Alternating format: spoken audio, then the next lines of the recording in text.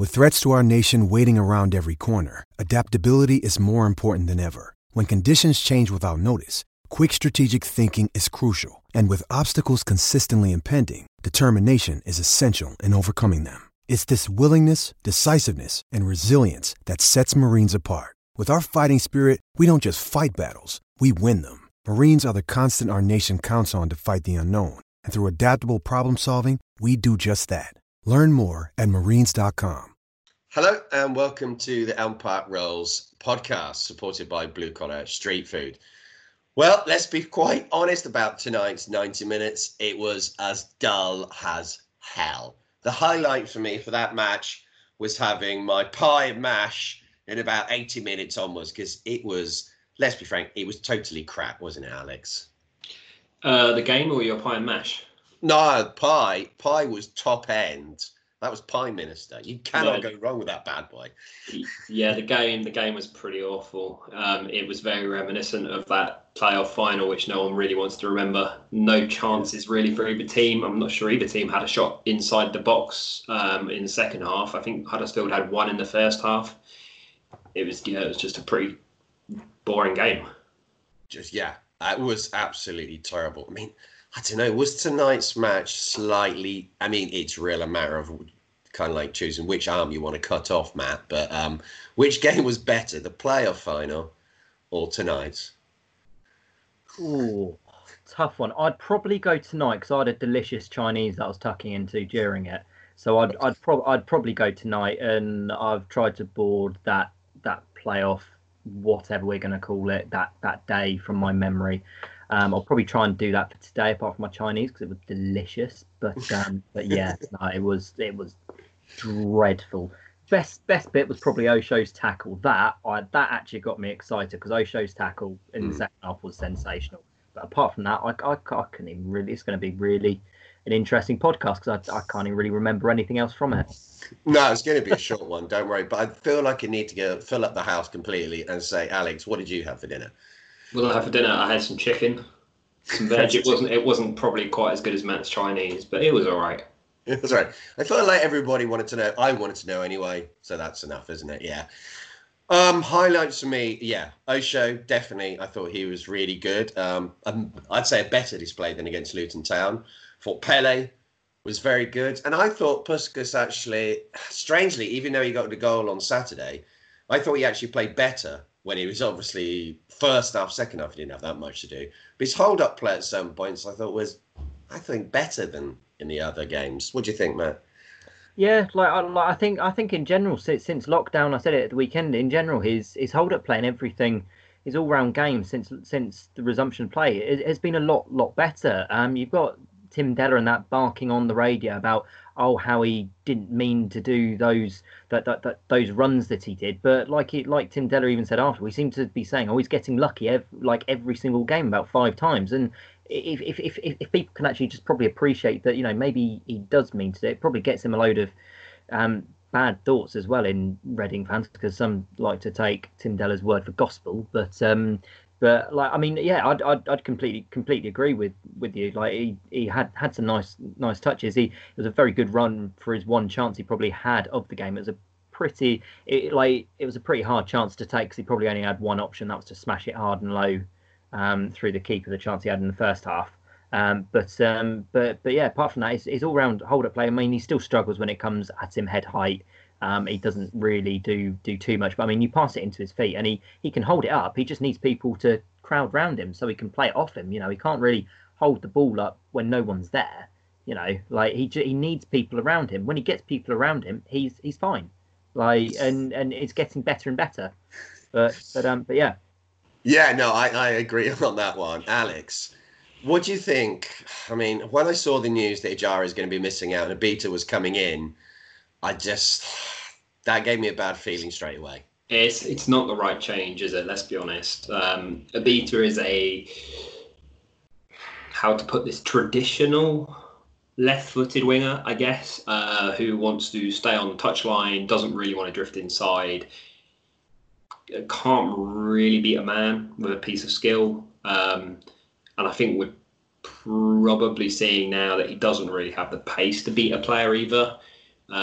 Bowen's tried to play him left wing quite a few times now with Richards or Blackett behind him, and I don't really think we've seen like a really effective, top end performance from Abita in that position since he's played there this season. So it was, it was a little bit disappointing. I think Elise probably should have got the start over him. I think Elise is probably a bit more similar in style to Ejaria than Van Abita is, and it probably would have allowed us a little bit more kind of presence going forwards, just in terms of trying to keep the ball higher at the pitch. So it was disappointing, and it probably did affect us in terms of our actual output going forwards as well. Yeah, I mean, it's strange, isn't it? When Elise came on the pitch, really, Huddersfield had most of the possession and in our half. Very rarely looked like they were actually going to get a shot on target, let alone actually score. They just dithered for so long in front of goal. They were very, very ineffective. Yeah, very poor. You can see why they're so low down. I really don't. I didn't rate Huddersfield at all. I mean, I saw a stat which said that I think since the Cowleys came in, that Huddersfield are about 12th in the table or something, and they're fine at the back, but going forwards, they're very similar to us, actually, I guess, in that regard, in the sense of they've just got no, like, I want to say end product, but that's not even what it is. It's just a real lack of, like, if they can't break a team down, they just don't look like scoring at all. Neither team really created any set pieces, neither team created anything out wide. It was, just very, very uncreative from both sides. No real quality at all, really. There's only one moment of quality when Swift kind of did a magic turn, and he did find Meite on the wing, but that was it, wasn't it? I mean, that's 5 seconds at most in a match, which you thought, oh yeah, this has been worth watching, but that's it, wasn't it? I mean, it was a bit disappointing, to be honest, to see Swift drop quite as... He definitely wasn't playing in that, like, same kind of role he played on Saturday. He definitely dropped further back, which I think was a little bit disappointing to see, because you basically left Puskás and then Meite kind of up top on their own, because Beta wasn't quite as far forward as Ejaria was on Saturday. Although he tried to a couple of times drift in, it didn't necessarily work. And it was a shame to see Swift end up kind of like dropping back towards central midfield, even though he wasn't as deep as Pele and Renato. We ended up playing, basically, by the end of the game, it was one up top with a 20-25 yard gap from Meite back to the midfield. Yeah, it was proper mid-table fare, wasn't it? It was really kind of... there was no lack of effort from us. I don't think that was the case at all. But the kind of commitment or something wasn't quite there. And people question Mark Bowen's kind of tactical outlook on that game. What do you think of it, Matt? Yeah, I think his tactical outlook since plays resumed, really, because he's becoming very rigid in his substitutions. Something we talked about before the podcast and during the game. In fact, like pretty much whenever Puskás doesn't score, he gets hooked at 60 minutes, and even if he does score, he'll be hooked at 70 minutes, and it's the exact same week on week. There's no change. There's no difference, and it's always a like for like change at 60 minutes. And even when Puskás wasn't or didn't start the game against Derby, it was Sam Baldock, and guess what? He got hooked at 60 minutes after not scoring. And I can see why it frustrates, or is going to frustrate fans, because it's pretty negative, really, because you're not changing anything. You're just doing a like for like change at 0-0 when the system going forwards that we've been playing hasn't really been that effective. You'd much rather just see an actual either change in system or something different. But maybe it's the players we've got. They don't offer, or well, when Zhao's not there, it doesn't offer anything different. But it's just all very similar, and you can pretty much just predict it pre-game, which you just want something different. It feels very much like we've seen that game probably 4 or 5 times under Mark Bowen. It's the same as the Stoke away game. It's the same as the Preston home game, except for the fact that we scored in the 97th minute in that game. Today, yes, he does make us pretty hard to, most of the time at least, he makes us pretty difficult to beat. But with teams who aren't far superior to us, we aren't going to get, we're not going to lose heavily against teams like Huddersfield and Bristol City and Blackburn, who are mid-table. But at the same point, we're going to be involved in a lot of these kind of like, I guess, grab games where we're struggling to break these kind of teams down because we don't. I guess he doesn't necessarily have that kind of. I want to say quality, but it's not really what the problem is. It's kind of he doesn't have that tactical nous in order to kind of unlock these teams at the back. So we end up with these very tight games against teams in mid-table. Do you think maybe it's also a lack of quality throughout the squad? I mean, if we lose a player like a Jao, we've lost that straight away. We've also lost Jao. That's two players who really make a difference. We haven't got any backup in our squad at all that you can kind of say they're first team players, I would say, in an attacking sense. I don't look at our wingers. I mean, we haven't got one. We've got one in Mo Barrow, who's supposedly come back. I mean, if you had the opportunity, would you play him, Alex, in the last, say, 2 or 3 games? Probably. Well, I mean, it really depends, doesn't it? If Mark Bowen thinks that he's going to keep him and he's going to be here next season, he's going to be involved, then yeah, probably. But if he doesn't really plan on having, traditional wingers next season, then is there really much point? I mean, I don't know. I would prefer to see, I'd even prefer to see Masika get a chance for a game. It seems like a bit of a waste to throw Barrow back in if you're not planning on keeping him for next season. But you might as well try out what you've got here and see if it's actually making a difference. Which, again, that kind of comes back to the same with the substitutions. Like, why bring McCleary on? I think McCleary's played 3 of the last 4 games, perhaps now off the bench. We all know he's not going to be here after summer now. We're mid-table and we're not going. We're not chasing a playoff spot anymore.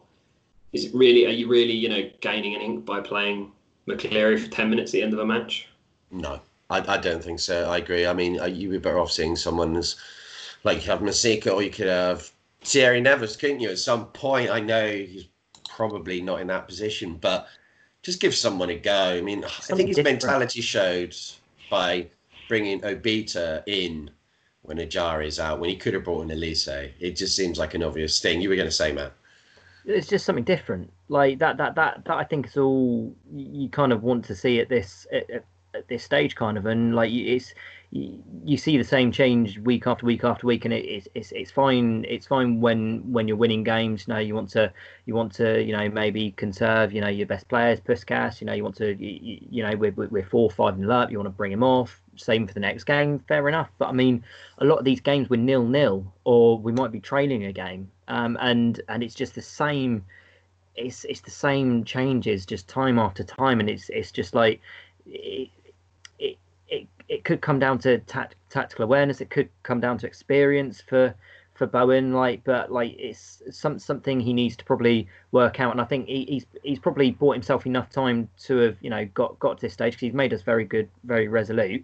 But I think if he wants to really kick us on, he's got to work this out. Like Alex says, he's got to work out how to break down these teams when it's 0-0, when it's 1-1, when you're 1-0 down. He's got to really kick on here because defensively he's made us very good. You can't dispute that, and he's made us compete. But I think if what will really nail down if he's going to, kick on for, more than another season will be if he can, get over this almost hurdle for him of his substitution and game tactics almost.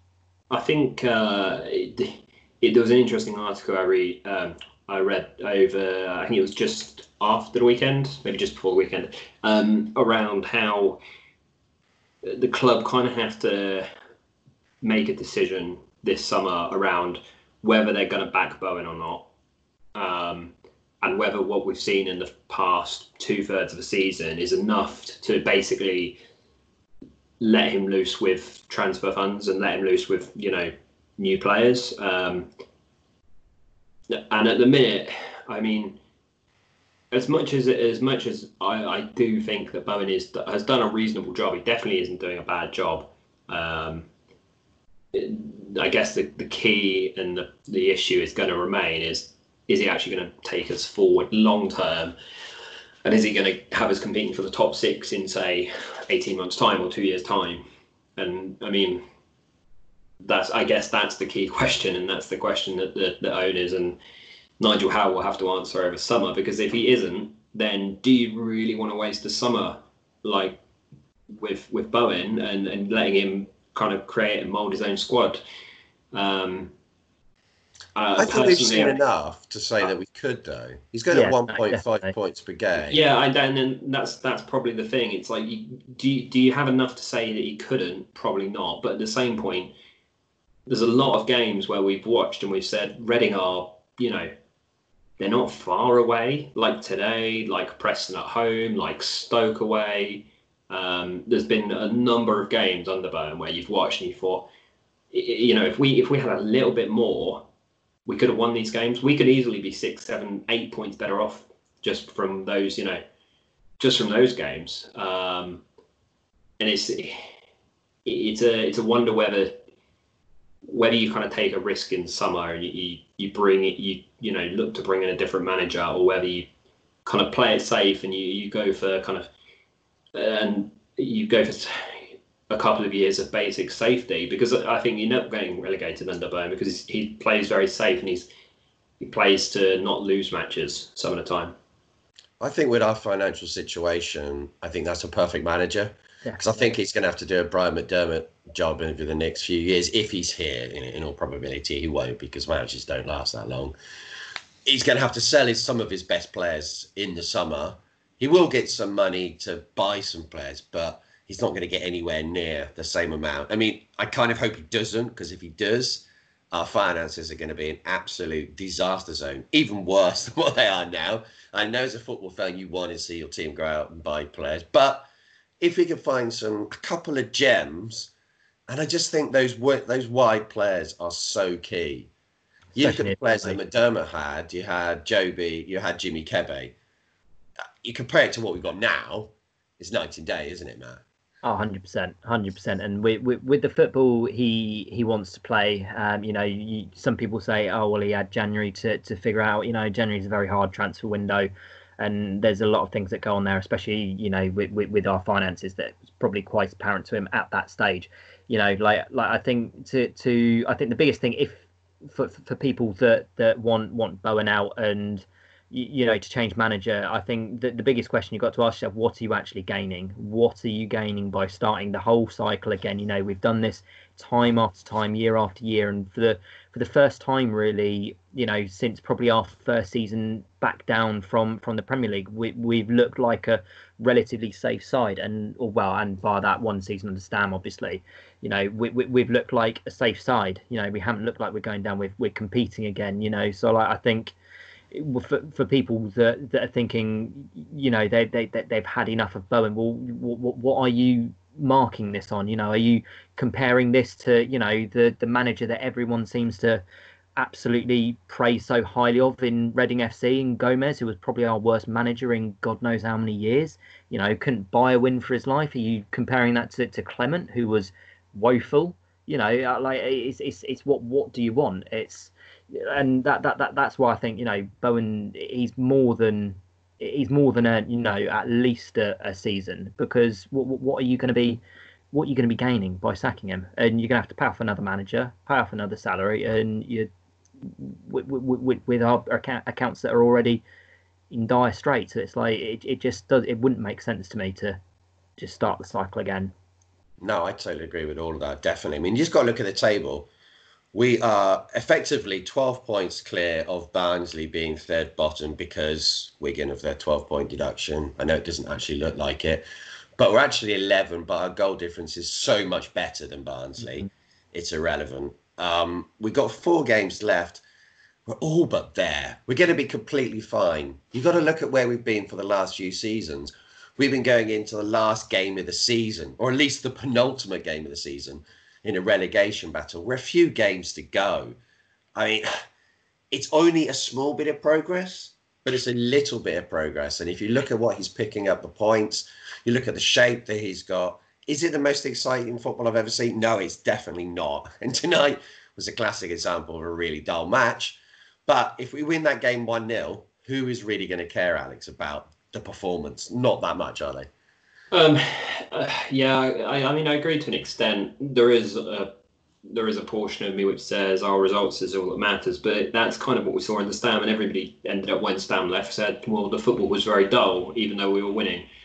And whilst it's very exciting, while you're winning, as soon as you don't win, the performances are bad. It's more exciting than Stam. Stam was horrible. Yeah, okay.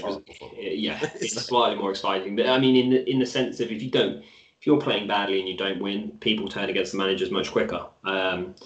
So, I mean, you're right. People probably wouldn't have complained if we squeaked out a 1-0 win today and it had been very tight.